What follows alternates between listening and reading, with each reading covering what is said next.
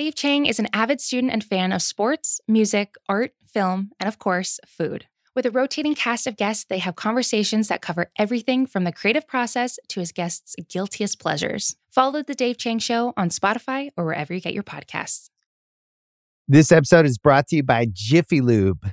Cars can be a big investment, so it's important to take care of them. I once got a car that I started out with 25,000 miles on. I got it to over 200,000 miles because I took care of it. You know how you take care of a car?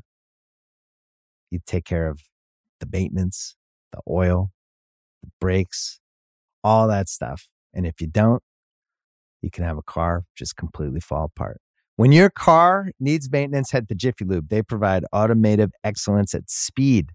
Get your oil change, brakes checked, tons of other multi-care services. It's all done by expertly trained technicians who actually care about taking care of you and your car. Jiffy Lube, car more.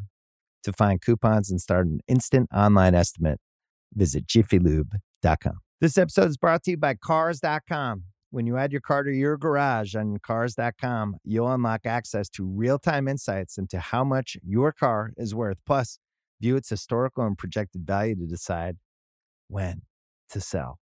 So when the time is right, you can secure an instant offer from a local dealership or sell it yourself on Cars.com.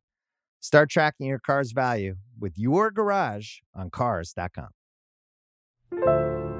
Hello, media consumers. Welcome to the Press Box. Brian Curtis of The Ringer here, along with producer Erica Cervantes.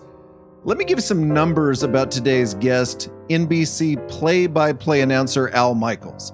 Al Michaels has been calling the premier primetime NFL game, first Monday Night Football, now Sunday Night Football, for 36 years. In that period, Michaels has called 10 Super Bowls, and the February 13th game between the Bengals and Rams will be his 11th, which puts him into a tie with Pat Summerall. Now, if you read media columns, you know that Michaels' contract with NBC is up after this game. He may well be on Amazon or perhaps ESPN next year. So our mission here is very simple. 10 Super Bowls, a bunch of stories, and some insight into how Michaels became the play-by-play voice of a generation. Here's Al Michaels. All right, Al, 1988. You call your first Super Bowl Washington versus Denver. Out of the shotgun, which is their basic formation. And Elway going for the bomb right at the outset. Throws caught by Natil. Touchdown! You'd called a bunch of big games to that point. How did the Super Bowl feel different? Well, I had done Monday Night Football the year before with Frank Gifford. That was a major sea change from what had gone on in the past. And then we added Dan Dierdorf the following year. It was a strike season where after week 2, the players were locked out. They played with the replacement guys. They missed 1 week during the season. So there were only 15 games, and it was Washington against Denver. So it was exciting. There was a little bloom off the rose that year. People were upset with the league, upset with the players. It wasn't a full season. But anyway, we get to San Diego. It's Washington against Denver. Obviously, I was very excited at that point. And the Super Bowls up until that point had pretty much been snore fests. Very one-sided, not particularly memorable. And in that game, Denver took a 10-0 lead. And I kind of looked over at Dan and Frank during one of the commercial breaks, and I said, hey, maybe we get the gem finally. Maybe something exciting is going to happen. You knew Washington would mount a little bit of a comeback. Little did I realize that comeback would entail 35 points being scored in the second quarter, Doug Williams having the day of days. And then at halftime, Dan and I walked to the back of the booth and looked at each other and simultaneously said, what the hell just happened? And then Timmy Smith had a great second half. I mean, it was true garbage time in the second half.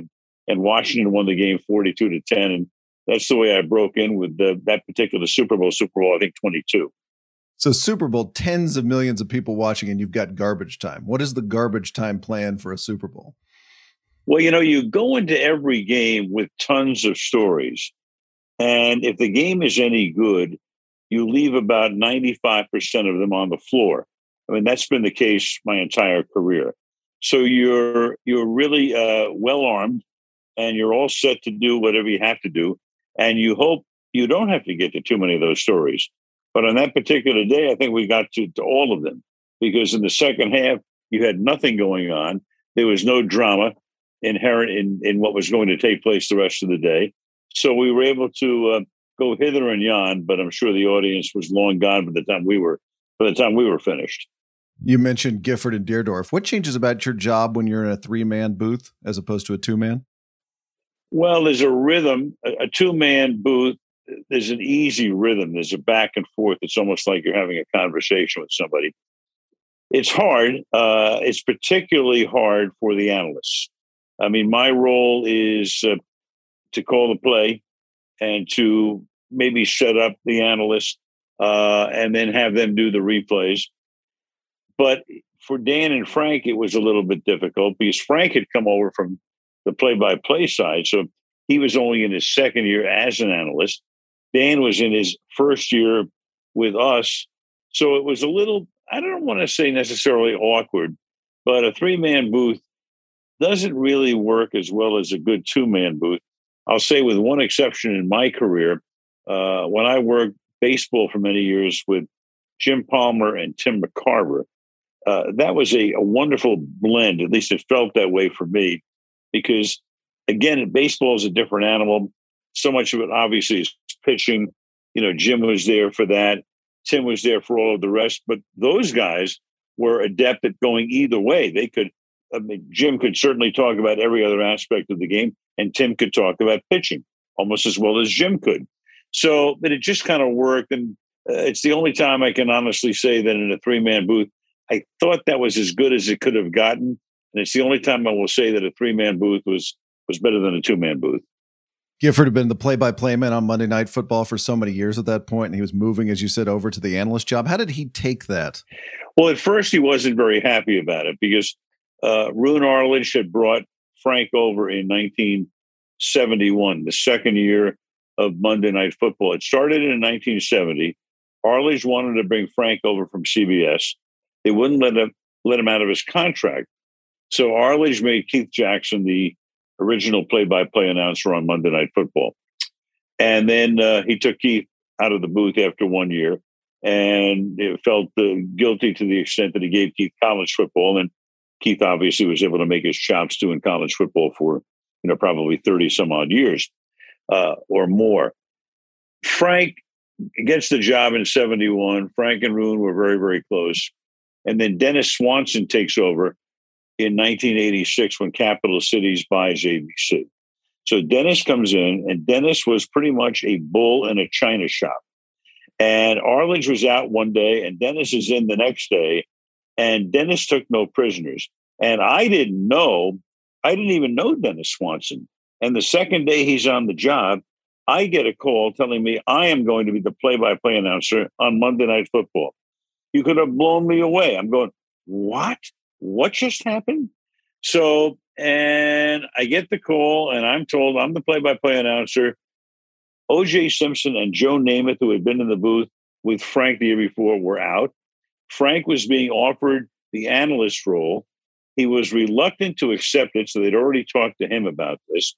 And I was told, I'm doing play-by-play regardless, and if Frank doesn't accept it, we'll find somebody else. So Frank wasn't particularly happy about it, but we wound up working together for the next 11 years and became great friends, and it worked out great. And you'd been eyeing the job at that point? You're 40-something at that point, like you said, called World 41. Series? No, yeah. I wasn't eyeing that job. I was doing Monday Night Baseball. I was very happy doing that. I was doing a ton of Wide World of Sports shows. I was doing the number 2 game on college football and various other assignments and good assignments at the Olympics. I was never eyeing Monday Night Football, ever. And all of a sudden, it just popped up. It popped up one day, thanks to Dennis Swanson.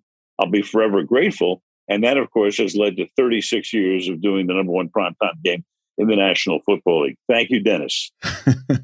Your second Super Bowl, 1991, Bills-Giants. Also, your first really great Super Bowl with Scott Norwood of the Bills missing that kick at the end. What do you remember about that last play? Well, that came a number of days after we had invaded Iraq, Desert Storm. So the country was nervous. We were at war, and everybody was pretty much glued to their television sets, watching what was going on, thousands of miles away. I remember the first time I got to Tampa that week and drove up to the stadium. It's the first time I ever saw concrete barriers around the entire facility. So the security was extremely tight.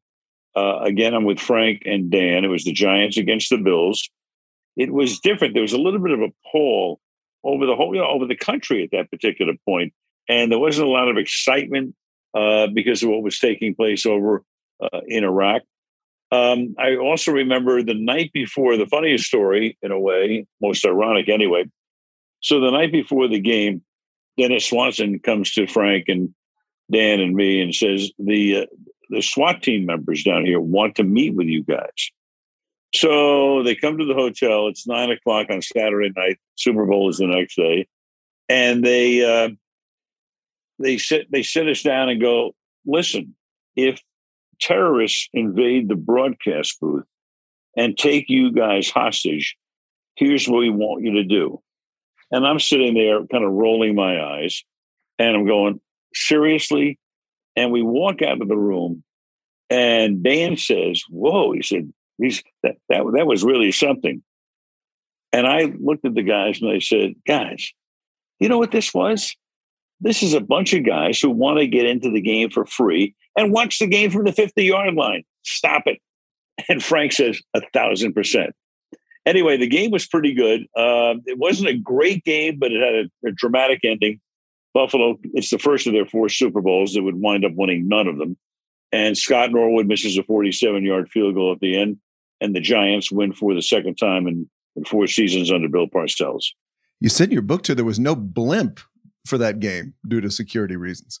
Because of the fact that they didn't want anything flying, no planes, blimps, helicopters flying over the stadium. So we had a camera located on the top floor of a hotel, maybe a half mile away with a telescopic lens. And that's how we shot our aerials. 1995 Super Bowl number 3 between the 49ers and Chargers was a funny one because the spread was 18.5 points or thereabouts in favor of the 49ers. And you're the spread guy. So how did you handle that? Well, Dennis Swanson again comes to me before the game. And, I'd been the rascal at that point anyway, dropping in these little over-under side stories. And what I would do for a regular season game, every other game, let's say, if the spread was in question at the end.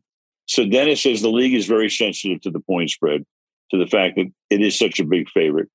Can you avoid making any references to it? I said, yeah, I'll try. So it's 49-26.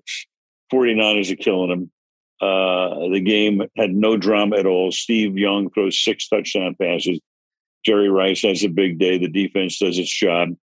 But at the end of the game, San Diego has the ball at about the 35-yard line. Stan Humphries is going to throw a pass to end the game.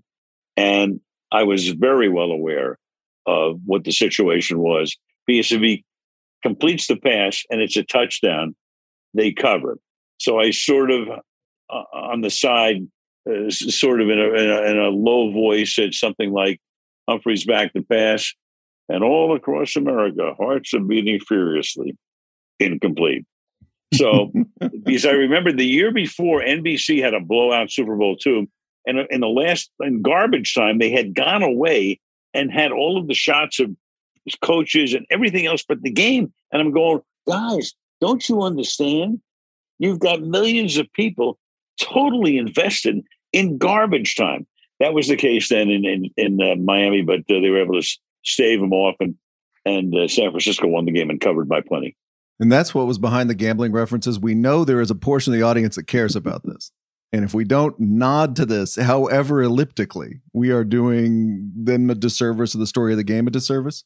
Well, I think for me, always having a little bit of that rascal in me, and people at that point perceived that the announcers were not supposed to talk about anything that had anything to do with gambling. But I would always come in the side door or the back door. So I love that. And, what was the league going to basically say? They knew people are going to bet on games. What were they going to do? Go tell Congress to make it illegal to throw people in jail for gambling? They couldn't do that. They wouldn't do that. And I knew that. So even though they would, maybe publicly frown a little bit, but nobody really got terribly distressed that I would throw in a back door or a side door or a word or phrase to indicate that I knew what you knew. So in other words, that was my way of telling everybody who had money on the game, I know what you know, and I'm with you. I'm with you, and I know what you're going through right now. It's interesting because play-by-play can be a pretty contained job. If anybody, it's the analyst who is set up to show off their personality. But from the beginning of your time on Monday Night Football, I always remember you sneaking a little of your personality and your humor and your sensibility into the broadcast. Was that a conscious effort on your part? Pretty much the way I've always done all the games I've done. I did that on college football too. I had Frank Broyles and I had Lee Grosscup and I had Ara Parseghian as partners. Same way I did it. Same way I did it on baseball. And if it's just cut and dried play by play, you might as well have a PA announcer do it. And it's not that I don't need the spotlight, but I think sometimes what I try to do is I do the rudimentary analysis, and Tim McCarver loved it because instead of just stopping, ball one, strike one, fly ball, whatever it is, I would do the early analysis and let Tim and Jim Palmer go deeper. And so, hey, you guys don't need to start with A or B. Go to C, D, E, and F all the way down the line. And McCarver, for one, always told me, I love when you do that because it frees me up to go places I've never been before. So that's always been kind of like my philosophy. I love to set my guys up. I work with John Madden for 7 years, Chris Collinsworth now for 13. That's the way we do it. And it's worked out, as far as I'm concerned, it's worked out great for 20 years. You do that first level stuff, take it off the board, then they can get to the second level, as we say in sports. Correct. Yep. Good way to put it. And do you think it brought the audience close to you putting that much personality into a call? I think it's a good thing to inject a little bit of your personality from time to time. I mean, you're not an automaton or a robot. I've been on television for national television for 45 years. A lot of people say, I grew up with you. So yeah, they know you, but it's never going to be about me. But I'll throw in a line or two just to let people know, I get it. Let's have a little bit of fun here. Let's have a little bit of laughter. And then we go back to the game. Super Bowl number 4, 2000. It was Titans-Rams, another incredible finish. Last play of the game, the Titans wide receiver Kevin Dyson stretches out toward the goal line, which would have tied the game. He doesn't get in. From the 10, probably the final play of the game in regulation. It is caught by Dyson. Can he get in? No, he cannot. Mike Jones made the tackle. And the Rams have won the Super Bowl. So tell me about that kind of play, because it's the last play of the Super Bowl. You want to put some English on it, but you also don't want to be wrong and announce it another way. So how do you hedge it? Well, that was an interesting game because it was 16-0 at one point, Rams. Then it was 16-all, and the Rams took the lead on the Isaac Bruce touchdown pass. It's the Kurt Warner year. Tennessee comes back down the field. It's going to be the last play of the game, and Steve McNair throws a pass to Kevin Dyson. And that's one of those moments in time when you just want to the synapses of your brain have to just open up wide and hope that you get the call right. And fortunately, I was able to see Mike Jones clearly as Dyson is being tackled and make the call on him. And I have my spotter, Malibu Kelly Hayes, who I've now worked with for 45 years. And it's like our brains work as one. And I'm calling, Mike Jones makes the tackle, and I can see him pointing to Mike Jones. I know I've got it. And the Rams have won the Super Bowl. And then it ends on the 1 yard line. Time runs out. And I think I waited a few seconds, and then I said something like, you've heard of the movie The Longest Yard? There's your sequel. So people great game. Great game. Great game. So people don't understand what a spotter does. He is holding a board of numbers for you, essentially. Well, he has the whole, he has the depth chart, in effect, on a board next to me. But he is my second pair of eyes. And for the most part, he's there to tell me who's in the game, who's out of the game. So in other words, we're doing so much during the game. I can only see so much. And if guys are coming in, especially in today's world of professional football, where you've got all these sub packages and different people coming in at various times. If somebody gets hurt too, he's right on the money. We're showing me, somebody's limping off the field. Somebody comes into the game. Here comes the Wildcat. Here comes Mariota in with Derek Carr going outside. So it's like having another pair of eyes with me and a guy I can trust. And Malibu and I worked together for 45 years now. So in that particular play, you're watching the field and then your eyes do just a little come down right. and look at what he's pointing at. Jones, right. And it's almost like I need the validation. I know I've got it. I'm 99% I've gotten it right, but there's that, 1% like, oh my God, did I really mess this up? And so, I'll just I'm watching the field and we've got the monitor and then I'm just kind of like, glancing over real quickly for confirmation. That's all the confirmation happening. Process. It's all happening warp speed. Oh yeah. And you get one shot at it. In the meantime, the perfect call is coming out of your mouth, or what you hope is the perfect call is coming out of your mouth. You hope so. You pray. Otherwise, it lives forever. You know that. That was the one game you called with Boomer Esiason, which you have talked about was not a terribly happy partnership. What's it like to call a game with someone you don't get along with that well? Well, I look back at those 2 years. I think one of the issues there, I'm not sure Boomer was ready to retire. I think there was he still had 1 foot on the field. And I know he actually tried to get back and had talked to some teams over the 2 years we worked together to try to see if he could go back to football. So I think part of the problem was he was half on the field and half in the booth. And to me, I think you have to work with somebody who's completely invested in his new business. You're not in the ex-jock business. You're in the broadcasting business. And now subsequently, he's in the broadcasting business. He knows how to broadcast. He's on, radio in New York all the time. CBS, he does a great job on that.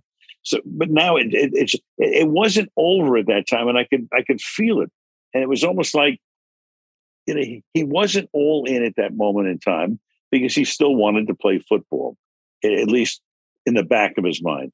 And once he realized that that was done, then he became a broadcaster and not an ex-jock. Mm-hmm. That's interesting. I want to slip this story in here because it happens in 2000 or around 2000. Somehow you got into the hotel room that Al Gore conceded and then unconceded the 2000 election in and made off with something. Will you tell people that story? Yeah, so we're doing Dallas against Tennessee on Christmas night, 2000. And I'm on the top floor of the Lowe's Vanderbilt Hotel. And I've got a problem with the internet at that point. So, and the phone. So the guy comes up, the engineer, and he said, we've had all these problems on the top floor because Al Gore was down the hall on election night, and he was using this as his campaign headquarters. And he was in the suite that Bud Adams, who then owned the team, the late Bud Adams, owned the Titans, and he was in the Bud Adams suite. So we go out to dinner.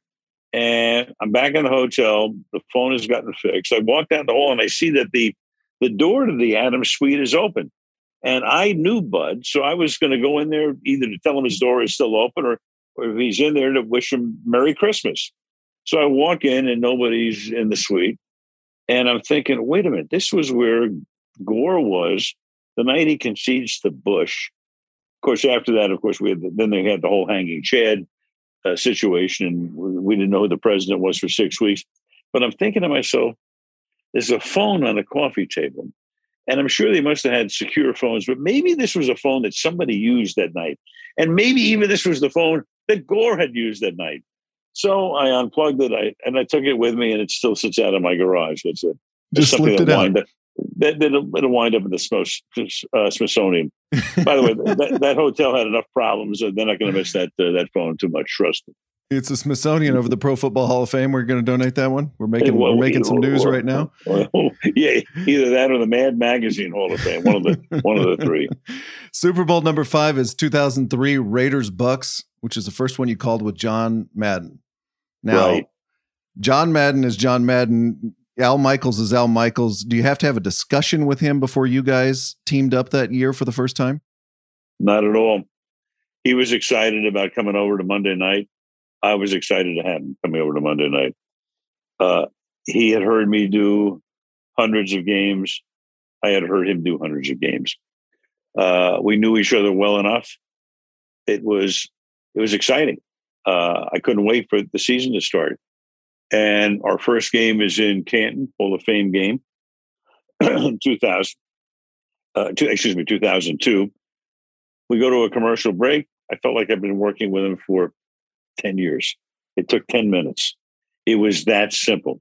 And in fact, our producer, Fred Godelli, when they paired us, asked us if we wanted to do like a practice game, rehearsal game, get a monitor, roll of tape.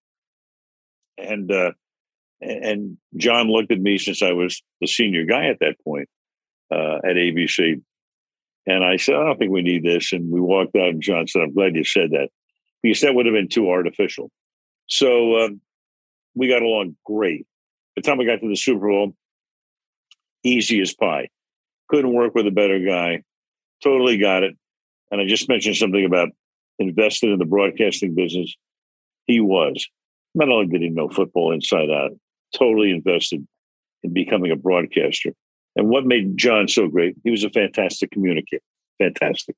Some of the obits had talked about how Pat Summerall, when they had teamed up in the early 80s, had given him lots of room to work, lots of time, lots of space to do his thing. Did you give him more time than you would other analysts you'd work with, or is it about the same?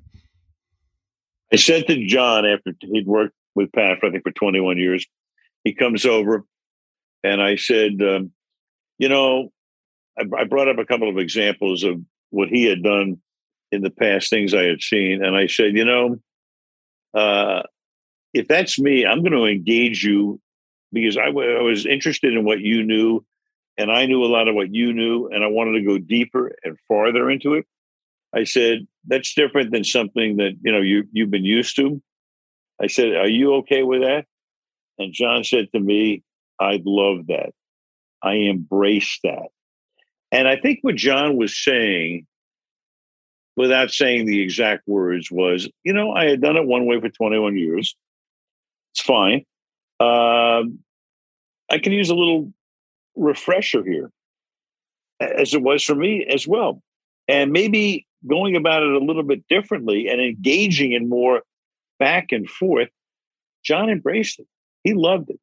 And, to his dying day, we remained great friends. It worked beautifully for 7 years. Absolutely could not have been better. It was a little mini reset for both of you, the way you were used to doing things. Right. In a way, it was fresh. It was something new, something different. We had a lot of fun, lots of fun. 2006, Steelers Seahawks, again with Madden. What I read about this Super Bowl was the week of the game was consumed with rumors of you maybe moving from ABC, ESPN to NBC. So how did that whole week go down? That was a difficult situation. 2005 was difficult to begin with because new contracts had been signed. NBC was getting back in the following year, 2006. And ABC was going to have Monday Night Football for only that year, and then it goes to ESPN. So Dick Ebersol swooped in right off the bat and signed John Madden, whose deal was up at the end of 2005. And before that season is done, that's our lame duck year, which is going to end with the Super Bowl. He signs Fred Godelli and Drew Esikoff, my producer and director. And now he's trying to sign me, but we can't make a deal.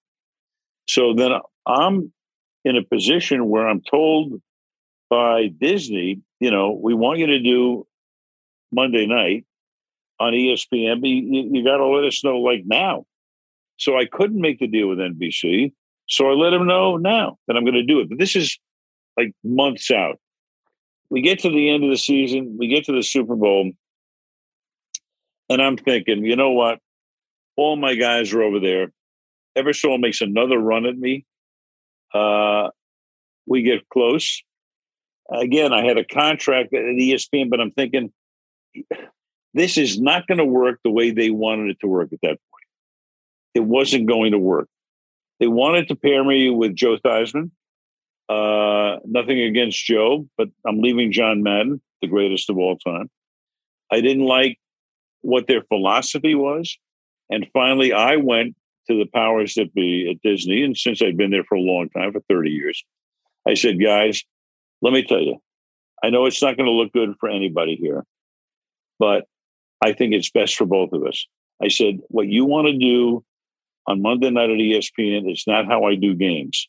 It's antithetical. So I would like to have the opportunity to go back where I belong at NBC with my guys. And I know it's going to be an embarrassment, maybe for you guys for losing me. And for me, it looks like I'm walking out on the contract, but I think it's the best for everybody concerned. And that's pretty much how it happened. And we all agree that, it's, but that Super Bowl, that was rough because everybody's talking about what are you going to do? What are you going to do? And I'm going, I don't know. I really don't know. And it came down to like the day before the Super Bowl when I finally knew it would be done. And philosophically speaking, other than hiring Theismann, what was different about their plan from what you wanted to do? They had a lot of bells and whistles. They had a guy who they were going to put in charge of the creative operation of the show, who I was not on the same page with. Let's just put it that way. They had ideas that were not my ideas, that were tried 20 to 30 years before that, and they were reinventing the wheel. And I was kind of like a lone ranger instead of being one of the central figures on Monday night at ABC for 20 years. Now I'm kind of like, I'm the guy on the outside. And there was a lot of, at that point, rivalry between ESPN and ABC. And ESPN, they were so happy to have Monday night, and their people were going to do Monday night. And I was the outlier. And I'm the ABC guy coming over, right?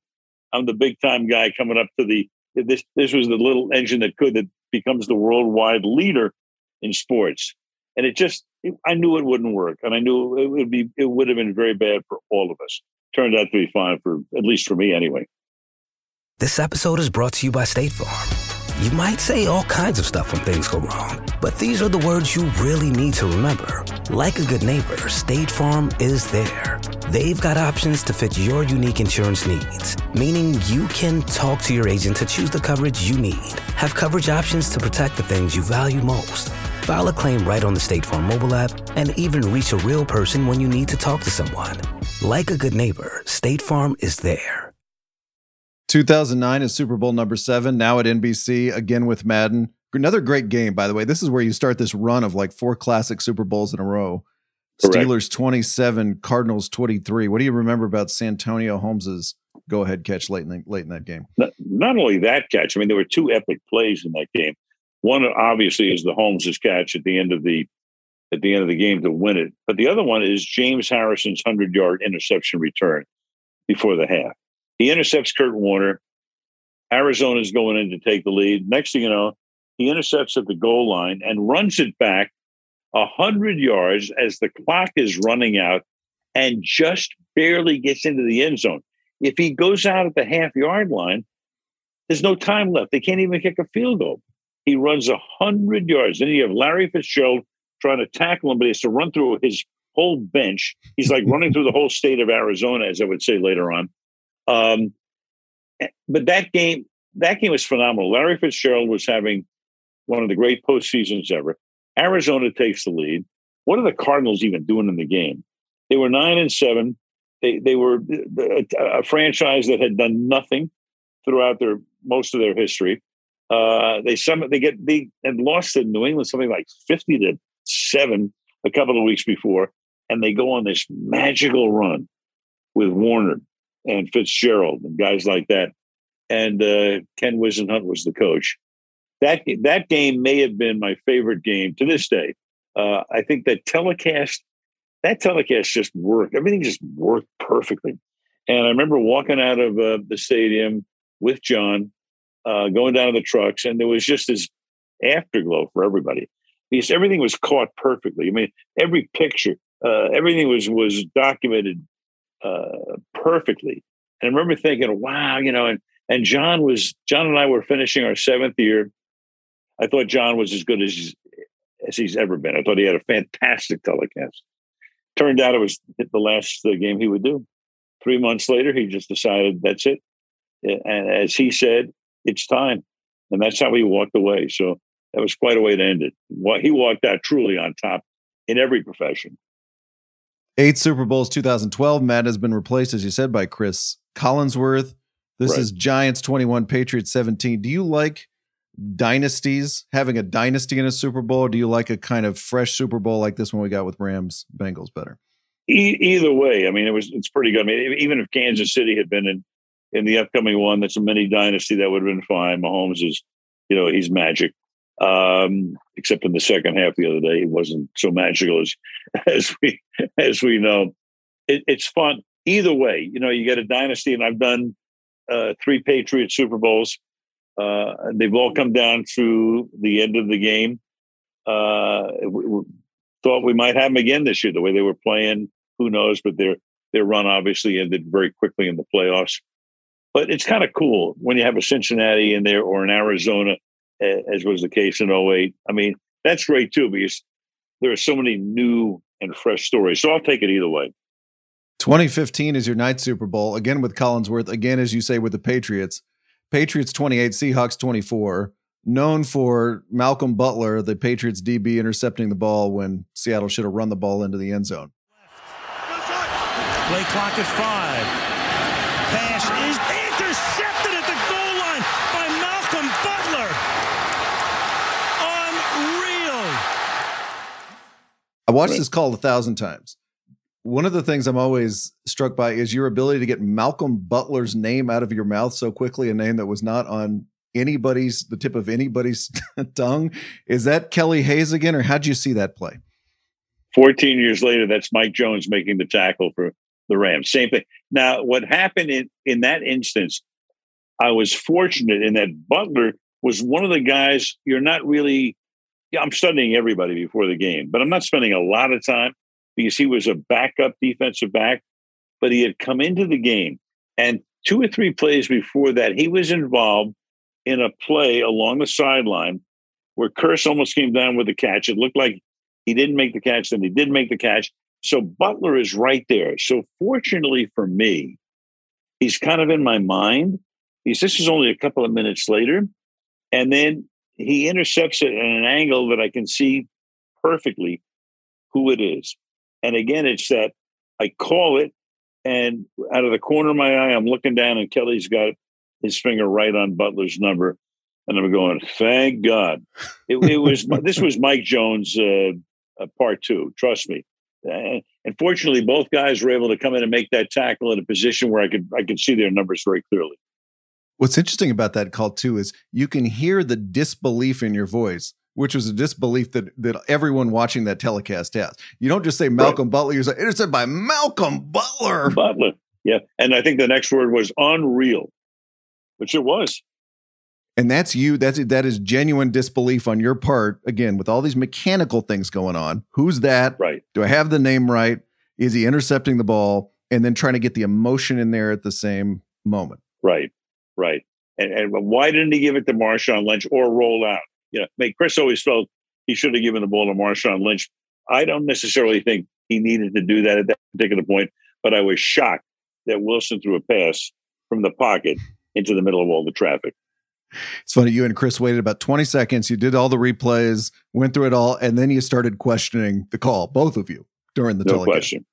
No question. There's no question there that you're going to go right to that it's time to do what everyone at home is thinking and ask why the Seahawks didn't run the ball. You have to. Or to me, Chris always felt they had to run the ball, but it was interesting. Everybody's got the advanced statistics. Later on, we found out that Lynch was toward the bottom of the league on gaining 1 yard when he needed to. So he wasn't necessarily going to get that 1 yard. It's easy to say now, but we don't know if he would have. What shocked me is that Wilson didn't roll out one way or the other, get out of the pocket, because Wilson could have run it in too. And give himself some space instead of throwing a pass. You know, Russell's one of the shorter quarterbacks, throwing in amongst the monsters, you know, at the goal line with tons of traffic.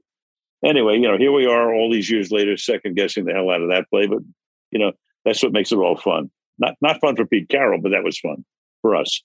Your 10th Super Bowl 2018, Eagles 41, Patriots 33. I want to ask you about this. You've called now so many games, a game a week, a primetime game a week in the NFL, as you said, for 36 years.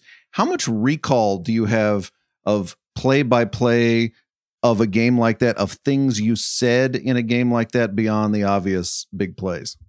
A lot. And in fact, that's why I sort of cringe when all of these Super Bowls are played back on the NFL Network, because I'm watching it and I've kind of got the sound down a little bit, because I'm never happy with exactly the way I've called something. Truly never, because I'm going, yeah, I could have been used. I could have had a better call. So I'm watching it, but it's like, you know, I'm kind of like in the other room and it's on real low, because I don't want to watch it back. I mean, there are some calls I'm going, okay, yeah, I got that one. But during the middle of the game, I'm thinking, you know what? That wasn't perfect. And I guess, you know, I'm so anal, I want to be perfect, but it's hard to do. And that's why I have a hard time, you know, kind of watching stuff back. And what are the kind of imperfections that pop out at you? Just, you know, maybe the rhythm of where I was at that particular point of the game. Again, it's that lyrics melody thing. And the game was going, I was just a little bit like off-centered, not all the time, but enough of the time that I don't want to watch the game back again, because I know, you know, I'm looking to pitch the perfect game. I'm not looking to pitch a 2-hit shutout. Watching some of those old Super Bowls, first of all, it's amazing how underproduced they are compared to today in terms of on-screen graphics, sound effects, bells and whistles, right? It's like watching another generation of television. It is. But you know what? You can overdo it too. And I'm lucky. I've worked with the best production crew. Everybody says the best, but I'm going to give my guys, they are the best of the best. And we go into a Super Bowl, everybody wants to know, what are you going to do that's different or differently? We go, no. We're trying to just figure out, how do we do something better? Not different, better. And you don't want to overwhelm people. We don't throw in tons of nonsensical statistics and graphics and all of that, especially in a Super Bowl. The game starts. People want to watch the game. We're going to give them the game. You know, we're going to give them a few bells and whistles, but only if they're appropriate to the game itself. If they match the game, if they're germane to the game, if it enhances the enjoyment of the game. Apart from that, forget about the rest of the stuff. When you watch one accidentally from 88 or 91 with the sound way down, does your voice have a different quality back then, do you think, than it does today? It does. It does, definitely. I'm older. I don't know that I'm wiser, but yeah, I hear that. You know, I hear that in everybody's voice. I mean, I've listened to Howard Stern for over 30 years. You listen to Howard from 88, it's different. You listen to Joe Buck from when he started to now, it's different. We all get older. We all get, you know, I don't know how to describe it, but I think we get maybe huskier, deeper. I don't know if that's the right way to put it, but and also I think the way, you know, the audio is how do I describe this? The audio people can make it sound. They can give it a slightly different tonal quality, which wasn't available to them years ago. So I don't know if that makes any sense or not, but I was kind of half making it up, Brian, but you know. It's just like live television now. Like live television, just make it up on the fly. What can I tell you? Al Michaels, thanks for coming on the Press Box. And hey, we'll do it before, well, when we do it again, we'll figure out how to do it one more time. This is fun. going back a little trip down memory lane. Thanks, man. Be good. Thanks, Al. Thanks again to Al Michaels. I'm Brian Curtis. Production magic by Erica Cervantes. A couple things I want to put on your podcast planning calendar here. Next Monday, I'm going to be hosting my half of the podcast from Radio Row at the Super Bowl. We will probably hear some familiar names from the sports media world on that podcast. Then later next week, you'll hear from more media types covering the big game on our interview pod. Some very fun people I think are going to join us. And then immediately after the Super Bowl on February 13th, Shoemaker and I are going to turn on the mics and do an emergency podcast on every bit of media we consume that night. That means the game, the announcers, the commercials, everything.